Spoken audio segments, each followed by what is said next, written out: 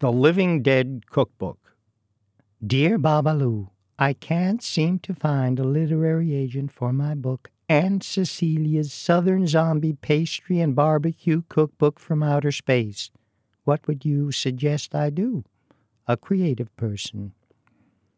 Dear creative person, though genre-defying novels have come into vogue, they are rarely as satisfying as straightforward thrillers, sci-fi stories, romances, mysteries, etc.